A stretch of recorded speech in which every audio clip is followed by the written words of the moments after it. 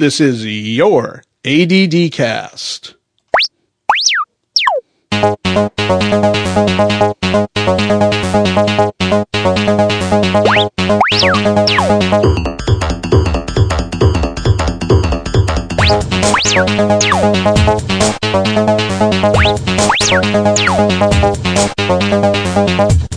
Welcome everyone to the ADD Cast. I am your host, Paul Fisher, and I'm glad that you're listening. Sorry there's been such a lag between episodes, but as they say, work and life and, well, all sorts of other shit, well, it just gets in the way sometimes. But we are back. We've got some really great content, some original stuff for you. Coming up in the future, we're going to have some episodes from one of my favorite bands, Tempest. We're going to play some of their music, as well as an interview with some of the band members. But today, we are launching in on part one of our Fathers of the Podcast novel series. We are going to be talking with Mark Jeffery, the author and podcaster of The Pocket and the Pendant.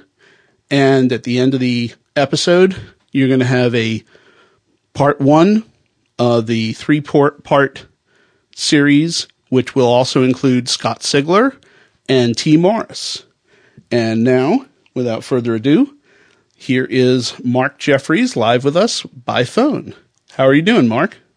Hey, I'm doing all right, Paul. Thanks for having me on the show. Really appreciate it. No problem. So, why don't you tell us a little bit about yourself? My name is Mark Jeffery. The novel is called The Pocket and the Pendant, as you said.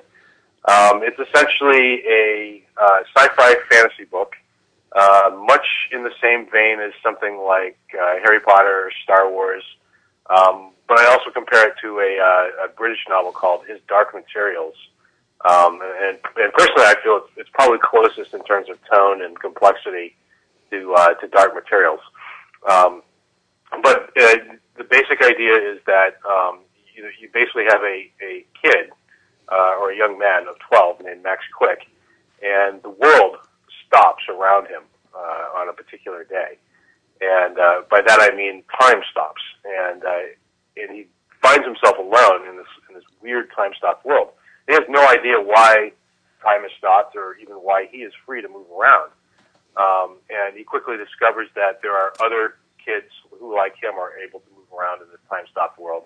He runs into them like one at a time. And pretty quickly they discover that there's something special about each one of them that gives them this ability to move around in this time-stopped world. And it relates to the reason of why the world has stopped around them. And you basically have this ever-widening mystery where they get basically a clue at a time, and just the scope of the thing just keeps getting bigger and bigger and bigger. And pretty soon they discover the reason for, why time has stopped, and something about their identities, which is not what they expected. And they then it's set up to them basically to be proactive and take action to right the wrong which is causing the temporal disturbance, if you will, as well as take care of another matter which they discover along the way, which obviously I don't want to reveal because that would sort of be telling. Yeah, that would ruin it for everybody. We can't tell that. So we don't want that. Well, I should warn people, we're probably going to give a few spoilers away because I'm up to episode 7 right now, and it's Saturday, and I started listening on Thursday, and I have to tell you, the podcast has gripped me like no other podcast novel that I've listened to. Wow, that's high praise. Thank you. You're very welcome.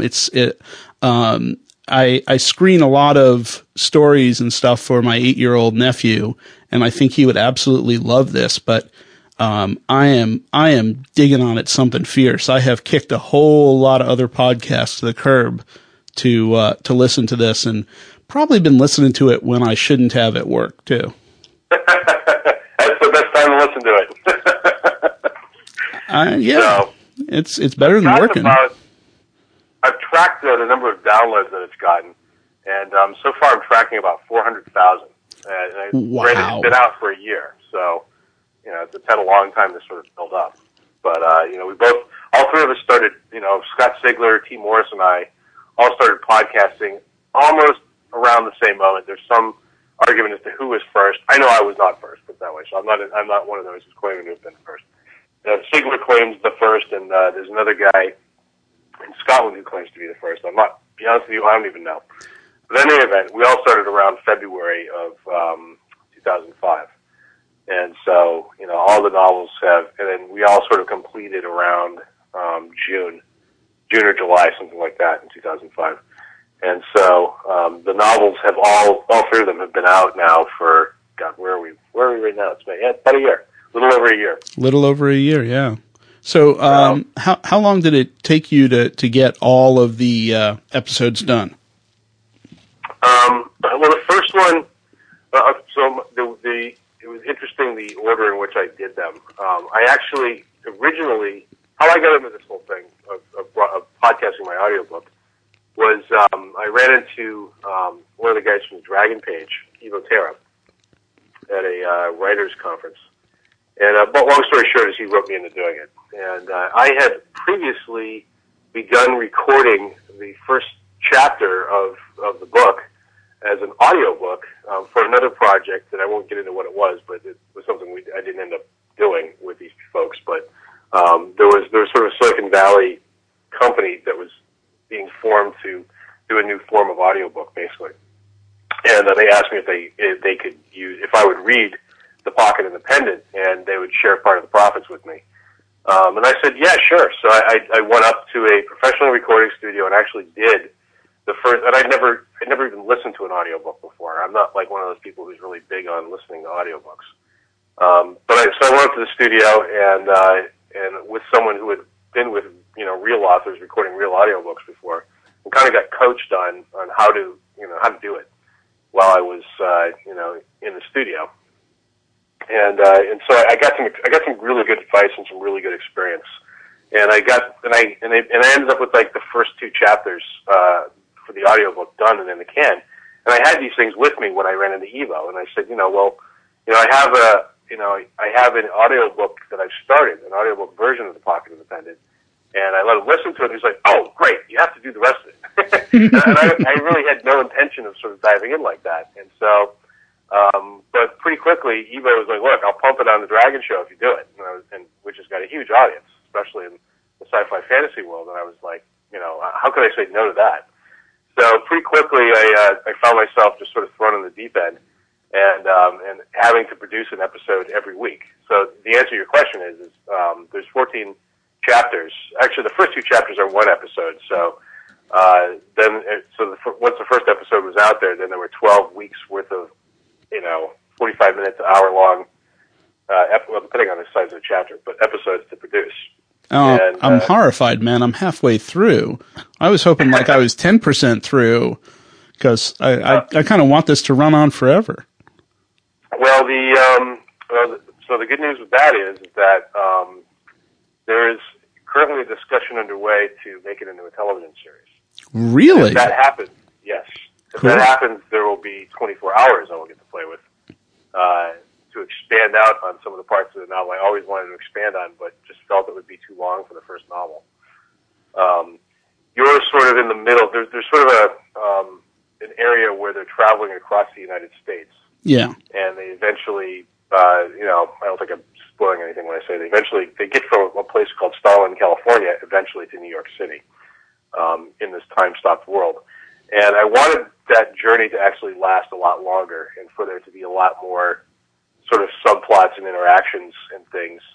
But for this, I felt that because there's sort of a natural tendency to not pick, for a lot of people, to not pick up a really thick book unless they already know the characters and the content. It's just basically just from a sales perspective, people don't like big giant books if they don't already know the characters. If they do, they love them.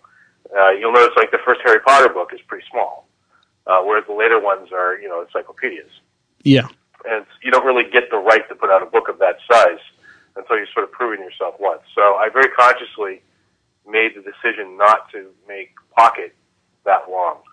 But in my heart of hearts, I really wanted to expand out on that middle section. So what's happening with the TV series is the following. See the Pocket and the Pendant were optioned by a company called Secret Agent Productions. They're here in LA. Their big project is The Wind in the Willows that they're doing for Disney with like $180 million budget. So, they're a real production company. It's not just a couple kids at USC Film School or something. But they basically have shopped it to Warner Brothers, actually as of a week and a half ago. And the reaction was positive, but with these things, nothing's certain until it's done. Yep. So, but it does look very good. We are in television pitch season. So even though the book was optioned last summer, we've had to kind of wait until this time of year, this year, in order for anything to happen. And so it's being run around town right now. There's a lot of different people that's being shot to. And I should know by the end of May, because if this works out, it'll be on the air in the fall. That would be wicked cool. Which would be cool. It'd be wicked cool, exactly. So, I'm obviously keeping my fingers crossed, but, realizing that, this could go any direction at any moment. There's that. Then the second thing is that I've actually completed the second novel, which is called The Two Travelers in the series, and that one is a big fat book.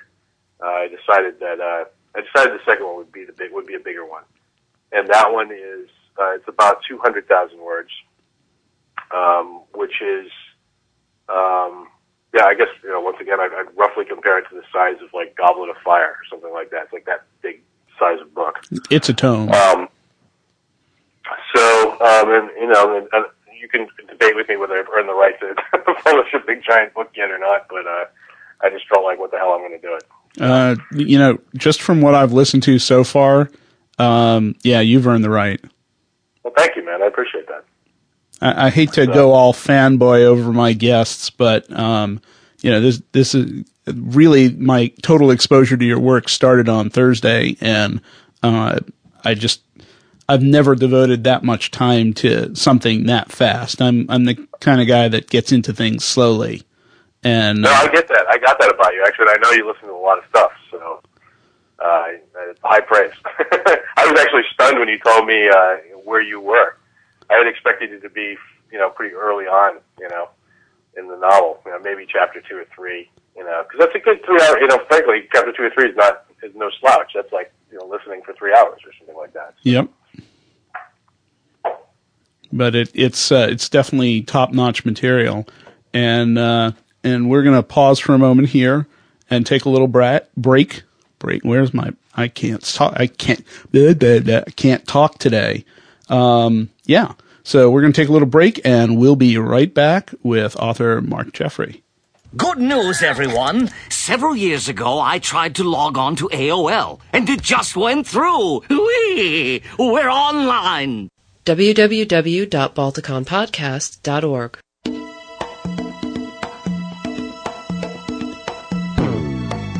Let the Balticon Podcast take you inside the minds of the people who make science fiction happen. Get the scoop on what's happening in science fiction from authors, techies, and scientists. We guarantee that you'll be entertained and enlightened. The Balticon Podcast. Great interviews with the people who make science fiction happen. Authors, fans, and honest-to-God scientists. And we play music at the end. Search for Balticon in iTunes or visit us at www.balticonpodcast.org. If Copperfield I must, then Copperfield I shall. The President of the United States is dead. He was murdered in the morning sunlight by a 4-year-old boy. Those are the opening words of Seventh Son, Book 1, Descent, the podcast novel written by J.C. Hutchins, and it doesn't let up from there. Join the legion of Seventh Son fans who are already following the story of 7 human clones, John, Father Thomas, Kilroy 2.0, and the others, as they hunt down the man behind the president's murder, the man they were cloned from, codenamed John Alpha. David Moldauer, critic for thedragonpage.com, hails Seventh Son as a taut, tense sci-fi thriller. Gary P. Dilly Leland says, I definitely recommend it to anybody out there who's a sci-fi lover. Even Scott Sigler, author of Earthcore and Infection, says, Seventh Son's opening episode is the shock and awe of Podiobooks. The first 5 minutes will have you hooked. So subscribe to the Podiobook everyone's talking about. Join the descent. Find Seventh Son at jchutchins.net and at podiobooks.com.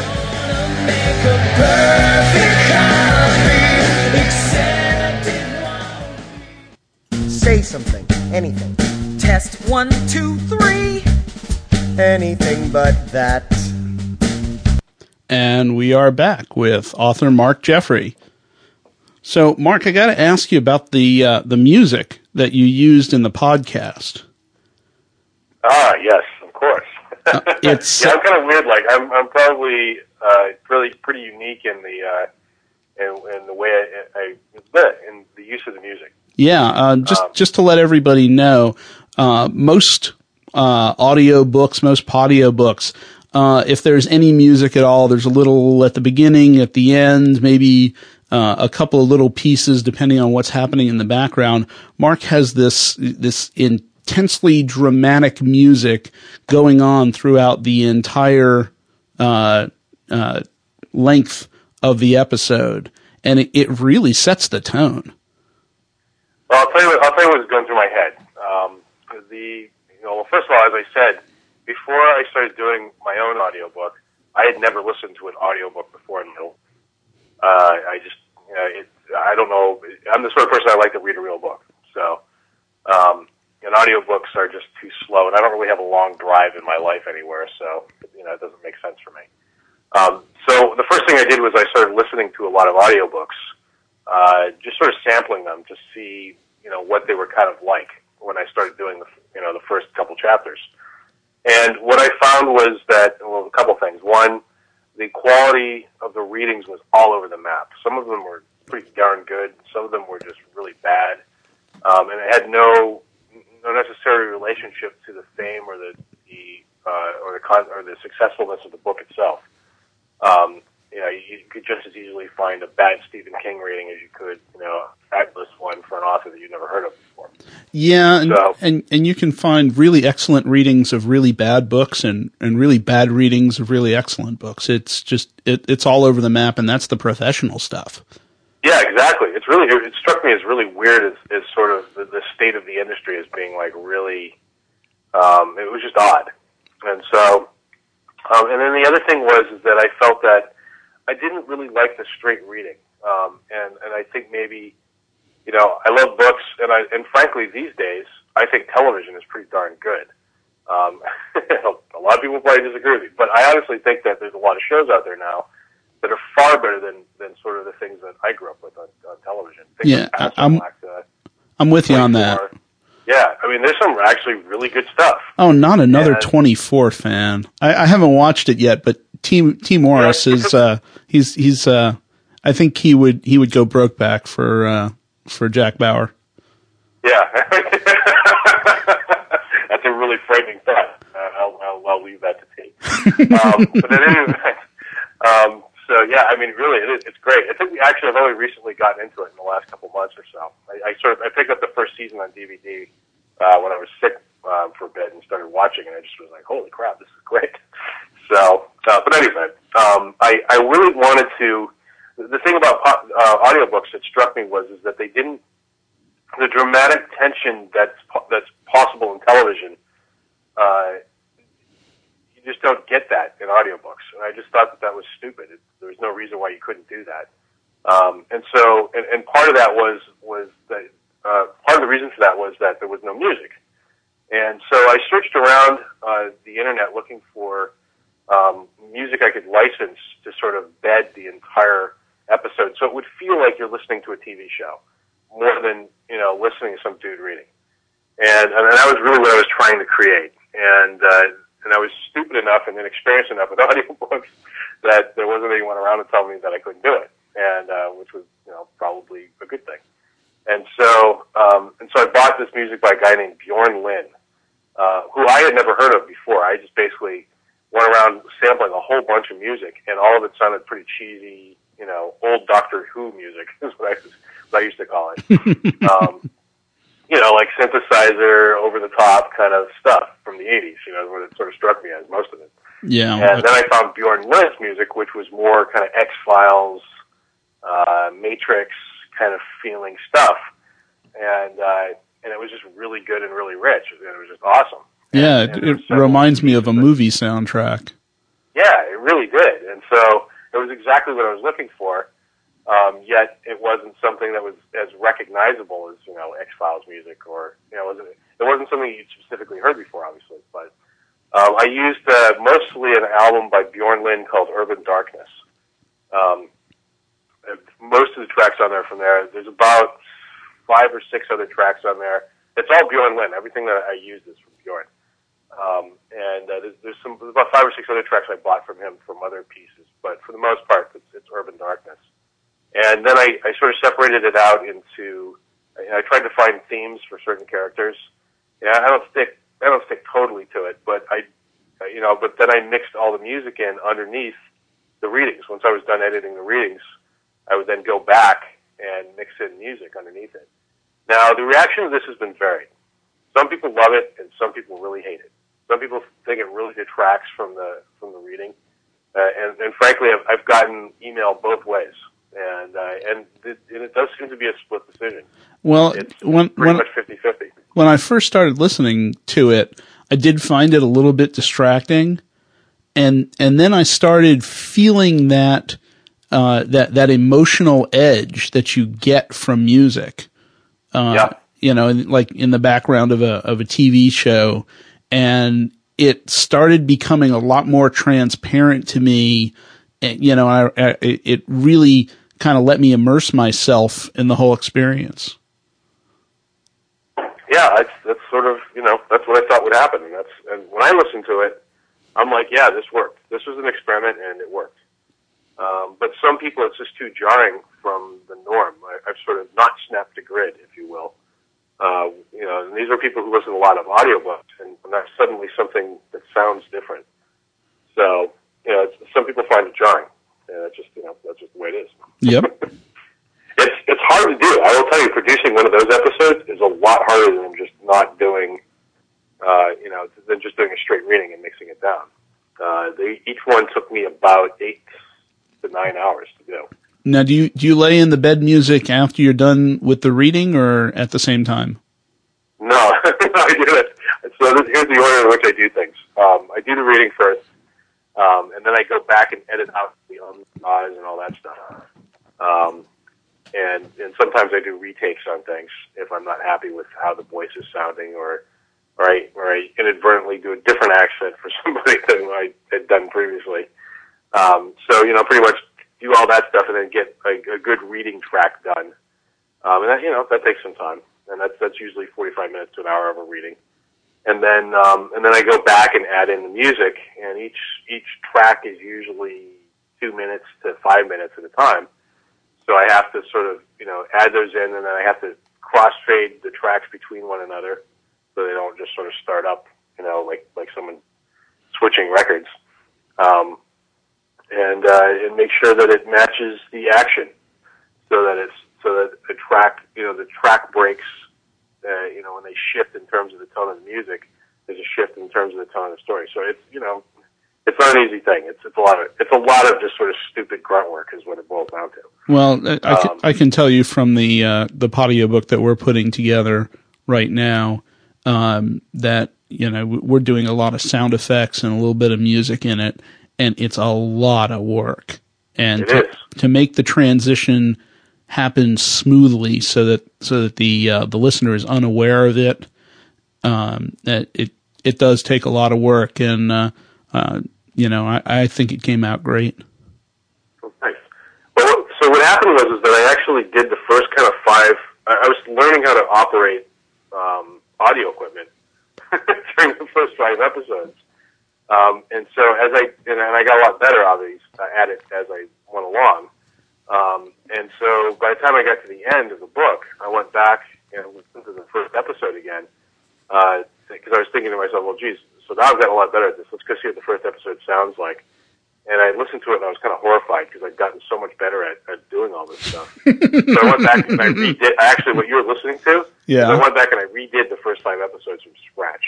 just because I just couldn't stand that they were not up to par with the rest of it. So, so you're actually listening to the redone first 5 episodes from the original podcast, if you will. But believe me, you're happy you are. So. Yeah, I know exactly what you mean. I'm doing some other audio work right now, and I learned so much by the time I got up to chapter 15, that I went back and started over. Yeah. Just like my thought was that, people are going to listen to the first chapter, and if they like it, they're going to keep going. If they don't, they're not. So I have to. The best foot has to be forward in that first episode. So I really put a lot of work into trying to make that sound good. Well, you definitely got me hooked, and I want to kind of speculate with you here on who would be your choices for actors if this gets picked up as a TV series, unless, of course, you think that might jinx it. No, I'm perfectly happy to play the cast of the TV game. I've played it many times before, informally, of course. But so you're just asking who do I think would play? Well, at this point? Yeah. I mean, for Max Quick, I can't think of the kid's name who's on Surface. I don't know that. I'm not sure. I mean, to be honest with you, the kids are usually cast as unknowns. They usually don't go with known actors. Although you never, sometimes, Haley Jail Osmond or whatever that kid's name is. Obviously, he's great. So there are some kids that are names now, but for the most part, from what my understanding is that most of them are cast. Most of them are unknowns when they're cast. Now, I should actually mention with the television series that the kids will probably be aged up. This hasn't been totally decided yet, but I think they will be, closer to 16, 17 than 12, 13, which is the way they are in the book. And I will say, and I will reveal in the second book, they are actually I think they're all 17, if I'm not mistaken. But they're all in high school.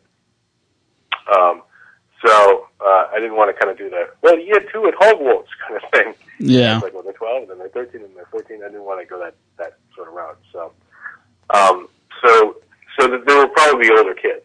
I guess what I'm trying to say. So, however, it's funny because I didn't when I was doing Jonathan Rosewood Serranis, Johnny Siren. I sort of had a picture of one guy in my head, but then somebody asked me this exact question about him, and I suddenly said Jeremy Irons. Ooh. And it suddenly struck me that was who I was thinking of, and I hadn't really even realized that. But Jeremy Irons would be the Siren. I was thinking John Malkovich.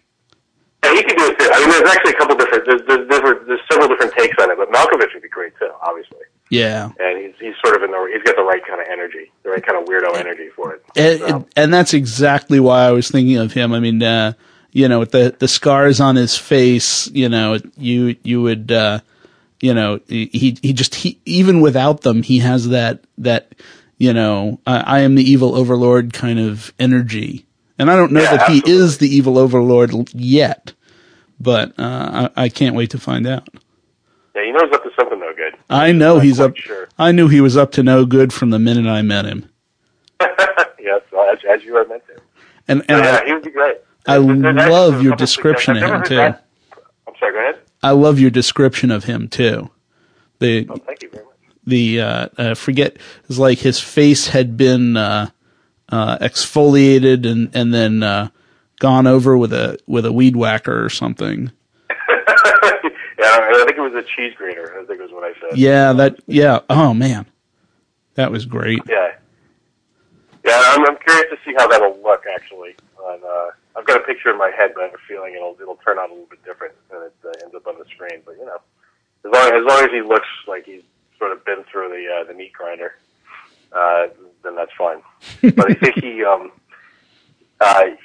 he basically there's been a couple different theories on who would play him. I've never heard someone say Malkovich before, though. I really like that suggestion. So you come up with a new one, as far as I know. Cool.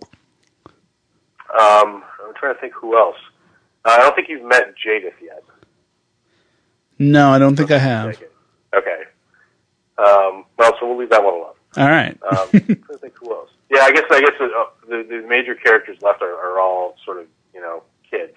Yeah, mostly I've met the kids and the guy who runs the school for boys.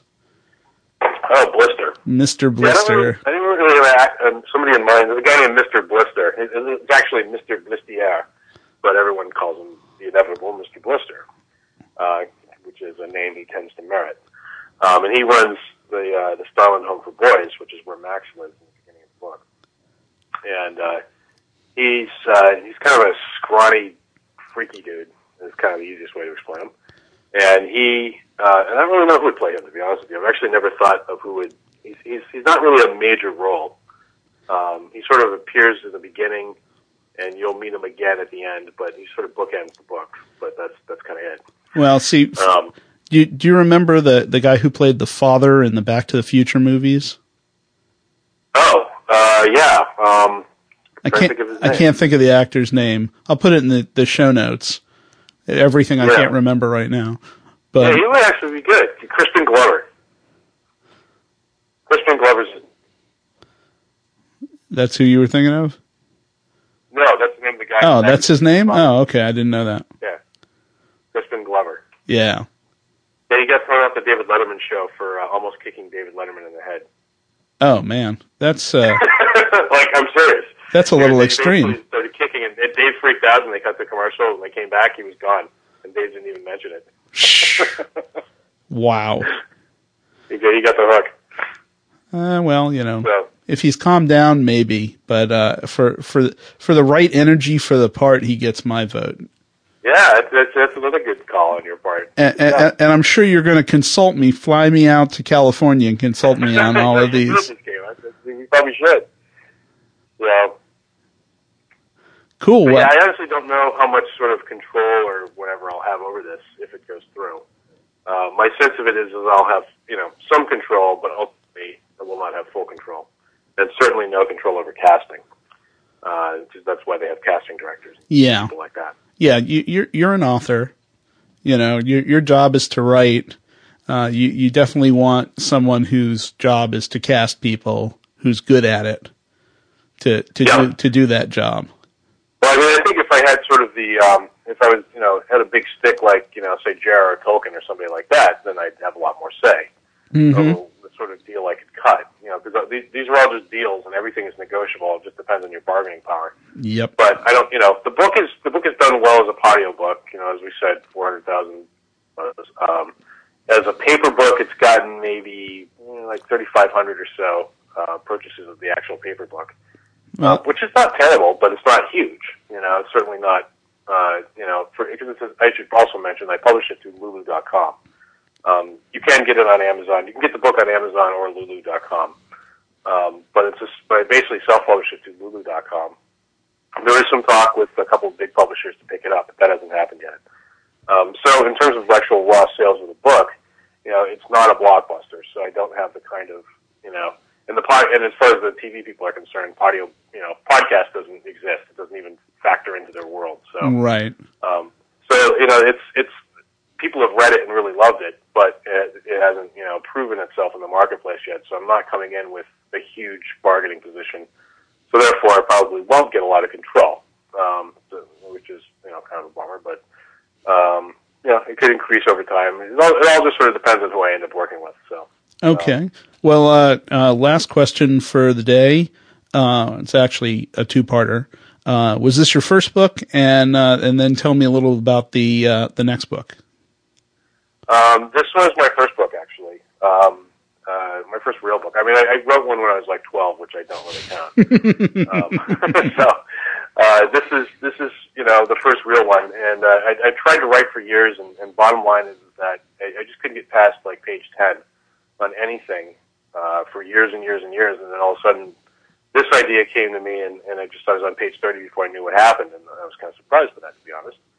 And I just kept going with it. And, it took me a little under a year to write and I pretty much blasted it out in like 6 or 7 12-hour marathons, the raw guts of it. And then I went back and sort of did some editing and tweaking and things like that. But sort of most of it came out was those long sessions. And then the second book, The second book is a lot more. The first book was a lot more by the seat of my pants. It wasn't really hugely planned out. I had a rough kind of idea of an outline of what was going to happen, but I didn't totally know everything. The second book, I knew a lot more before I sat down and wrote the first page, even. Because, in fact, I was thinking about the second book while I was writing the first one. So you'll find that there are lots of things that are dropped in the first book that aren't. There's some threads. You do get a good conclusion in the first book, but there's a lot of threads still open that aren't taken care of. And the second book really expands on that. There's a lot of things about Max's history. There's a lot of things about his secret, which you'll learn more about as you go through the book. There's a lot of things. It's obviously a much larger book. There are two interweaving storylines. Kind of two of the characters go off one direction, two of them go in the other direction. And at the end they reunite. So it's kind of set up. I was thinking of a structure similar to like The Empire Strikes Back, where you kind of have two things going on.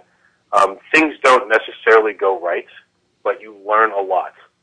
So, Luke gets his hand chopped off, but he finds out that Darth Vader's his father. And, and so you've learned a lot, even though you haven't taken down Darth yet, or the Empire by any stretch of the imagination. Things kind of go wrong, but, you learn a lot along the way. Excellent. And Two Travelers is really that kind of a novel. Excellent. Well, I can't wait to read it and experience it for myself. I'm assuming you're going to podcast Travelers if you're not busy in Hollywood. Yeah, I have to.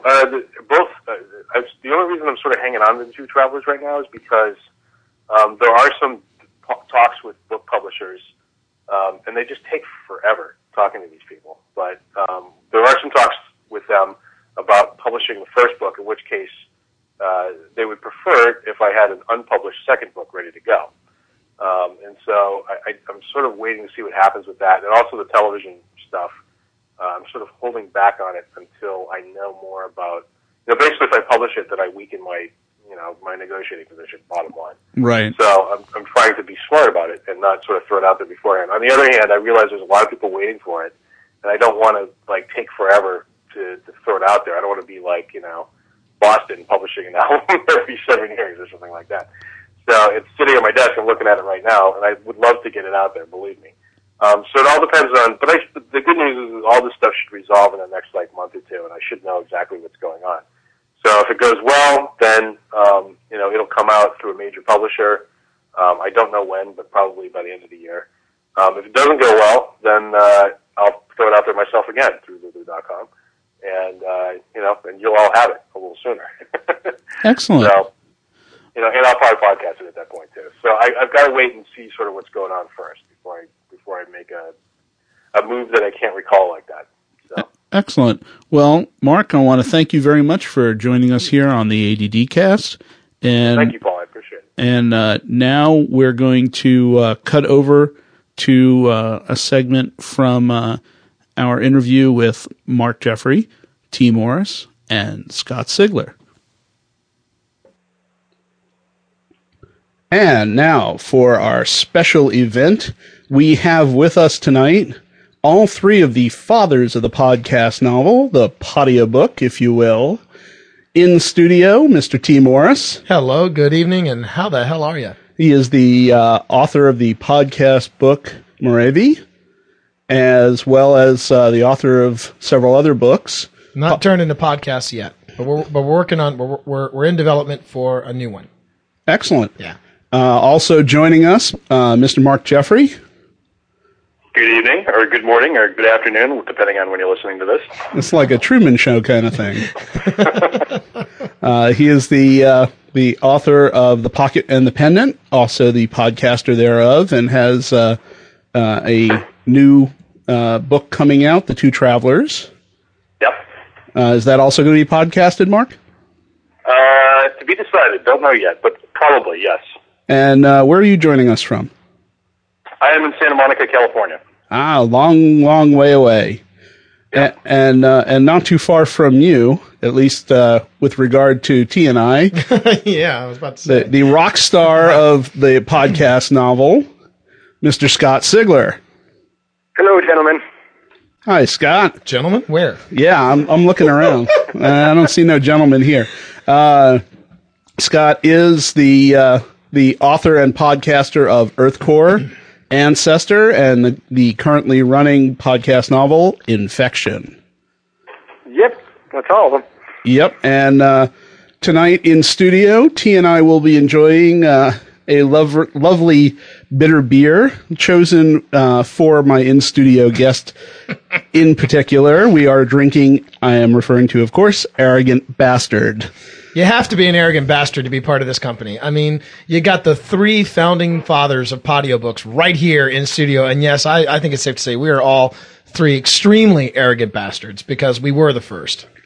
I'm more arrogant than you are, though. Oh, real? Yeah, oh, you're Sigler that. He is definitely more arrogant than everyone. Oh, no, I'm sorry. Well, that remains to be settled at the Portable Media Expo. And this, folks, is where it all goes downhill. I will take you on, Sigler, with one arm tied behind my back. You will be my bitch. You. Oh, we're gonna have a pay-per-view? Yeah.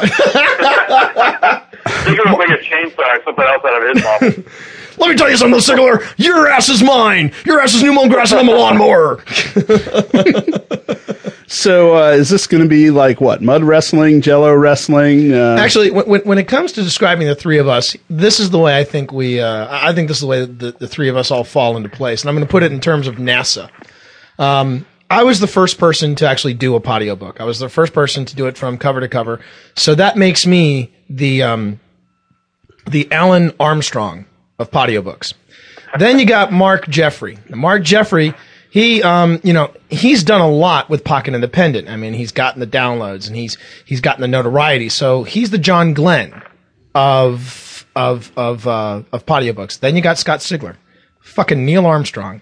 He got his ass to the moon and back again, and he's got the footprint right there on Adam Curry's ass that basically says, yes, I was here, and you will know who I am. So that's the way I kind of break down the 3 of us. Comments, questions? All right, a NASA analogy. I wasn't expecting that, but let's roll. Get Apollo 13 in there. I think we're doing all right. We should probably mention Ivo Terra, his sort of to complete the astronaut analogy. Who's the dude who went up, did the orbit around the Earth first? The orbit around the Earth? Oh, wow, that's a good question. I don't know. Doesn't Ivo kind of look like... Doesn't Evo kind of look like Sputnik? Can't we go with that? Well, actually, no. I would say Evo. He's mission control. Yeah, because we basically had to follow Evo's rules. Now, if you go with Evo's really the one who sort of cajoled a lot of us into doing. I mean, I don't know what the story is with UT, but I know he basically cajoled me into doing it. Oh, really? Okay, then he's definitely. I guess it'd be safe to call him mission control. Now, if you're looking, I got to give him props for that. So. Oh, absolutely. But now, if you're looking for the Apollo 13 analogy, I can name you the Podiobook crew of Apollo 13. It's Jack Mangan. Let's see. You got Jack Mangan, you got Matthew Wayne Selznick, and J.C. Hutchins. That's the crew of Apollo 13, the one you'll always remember, okay? I'm going to just take a break real quick, guys. I got some beer to drink. You guys talk amongst yourselves. Yeah, he's got more beer to spill on my carpet. Couldn't we find a porn star analogy instead of NASA? A what? A porn star analogy? Yeah, I mean, let's I don't want to be Gemma Jameson. As long as we're talking amongst ourselves, NASA, I don't know about that. The problem Which one of us is the challenger? Scott, the problem with that is nobody remembers the names of the male porn stars. So unless you guys want to be bitches, it's probably not a direction you want to go in. Yeah, I think we might just leave that one alone. Yeah, please. Next topic. It just sounds like it's going to go south fast. No sense of adventure amongst you all. That's fine. All right. How about music analogy? And I know I've told Scott this before. I describe myself as classical music. I've described Mark Jeffery. I describe Mark's Podiobook as something along the lines of easy listening, kind of the Frank Sinatra, Dean Martin, the crooners, and then you got Sigler. He's speed metal, the iron boot to the throat. Very speed metal. Very speed metal. I would say that Mark is more like something more upbeat than just easy listening. Jazz. More a pop. I have this thing for pop music, good pop music, but. It's more like that. Like the Doors. You guys to be doing a lot of drugs to come up with this stuff he comes up with. I'm the Pink Floyd. I love it. Mark Jeffery is the Pink Floyd of Podiobooks. Yeah, actually, if I had to put something on myself, I'd say Pink Floyd. Breathe in the air. I love it. Whoo, man. Getting all three. Was this a good idea, Paul? I think I had a good idea for this one, yeah. You realize this is the first time all three of us have been in the same quote-unquote, at least in the same podcast together. No, I was not aware of it. True.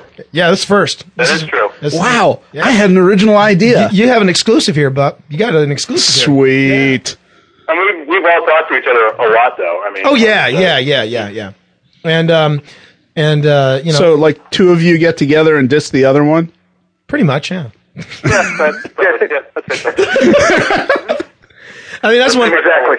I mean, that's one of the fringe benefits of it's fringe benefits, not French benefits, but it's the it's one of the unexpected bonuses of getting involved with podcasting is, you know, Mark, Scott, and I basically became friends through this whole experience, and we actually traded ideas off from one another, which was really a big bonus too.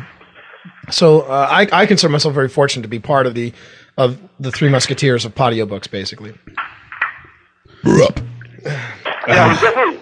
I mean, from my perspective, it was definitely cool having peers that you could check out, rather than just sort of being, you know, in a hole by yourself, kind of shouting out at the world.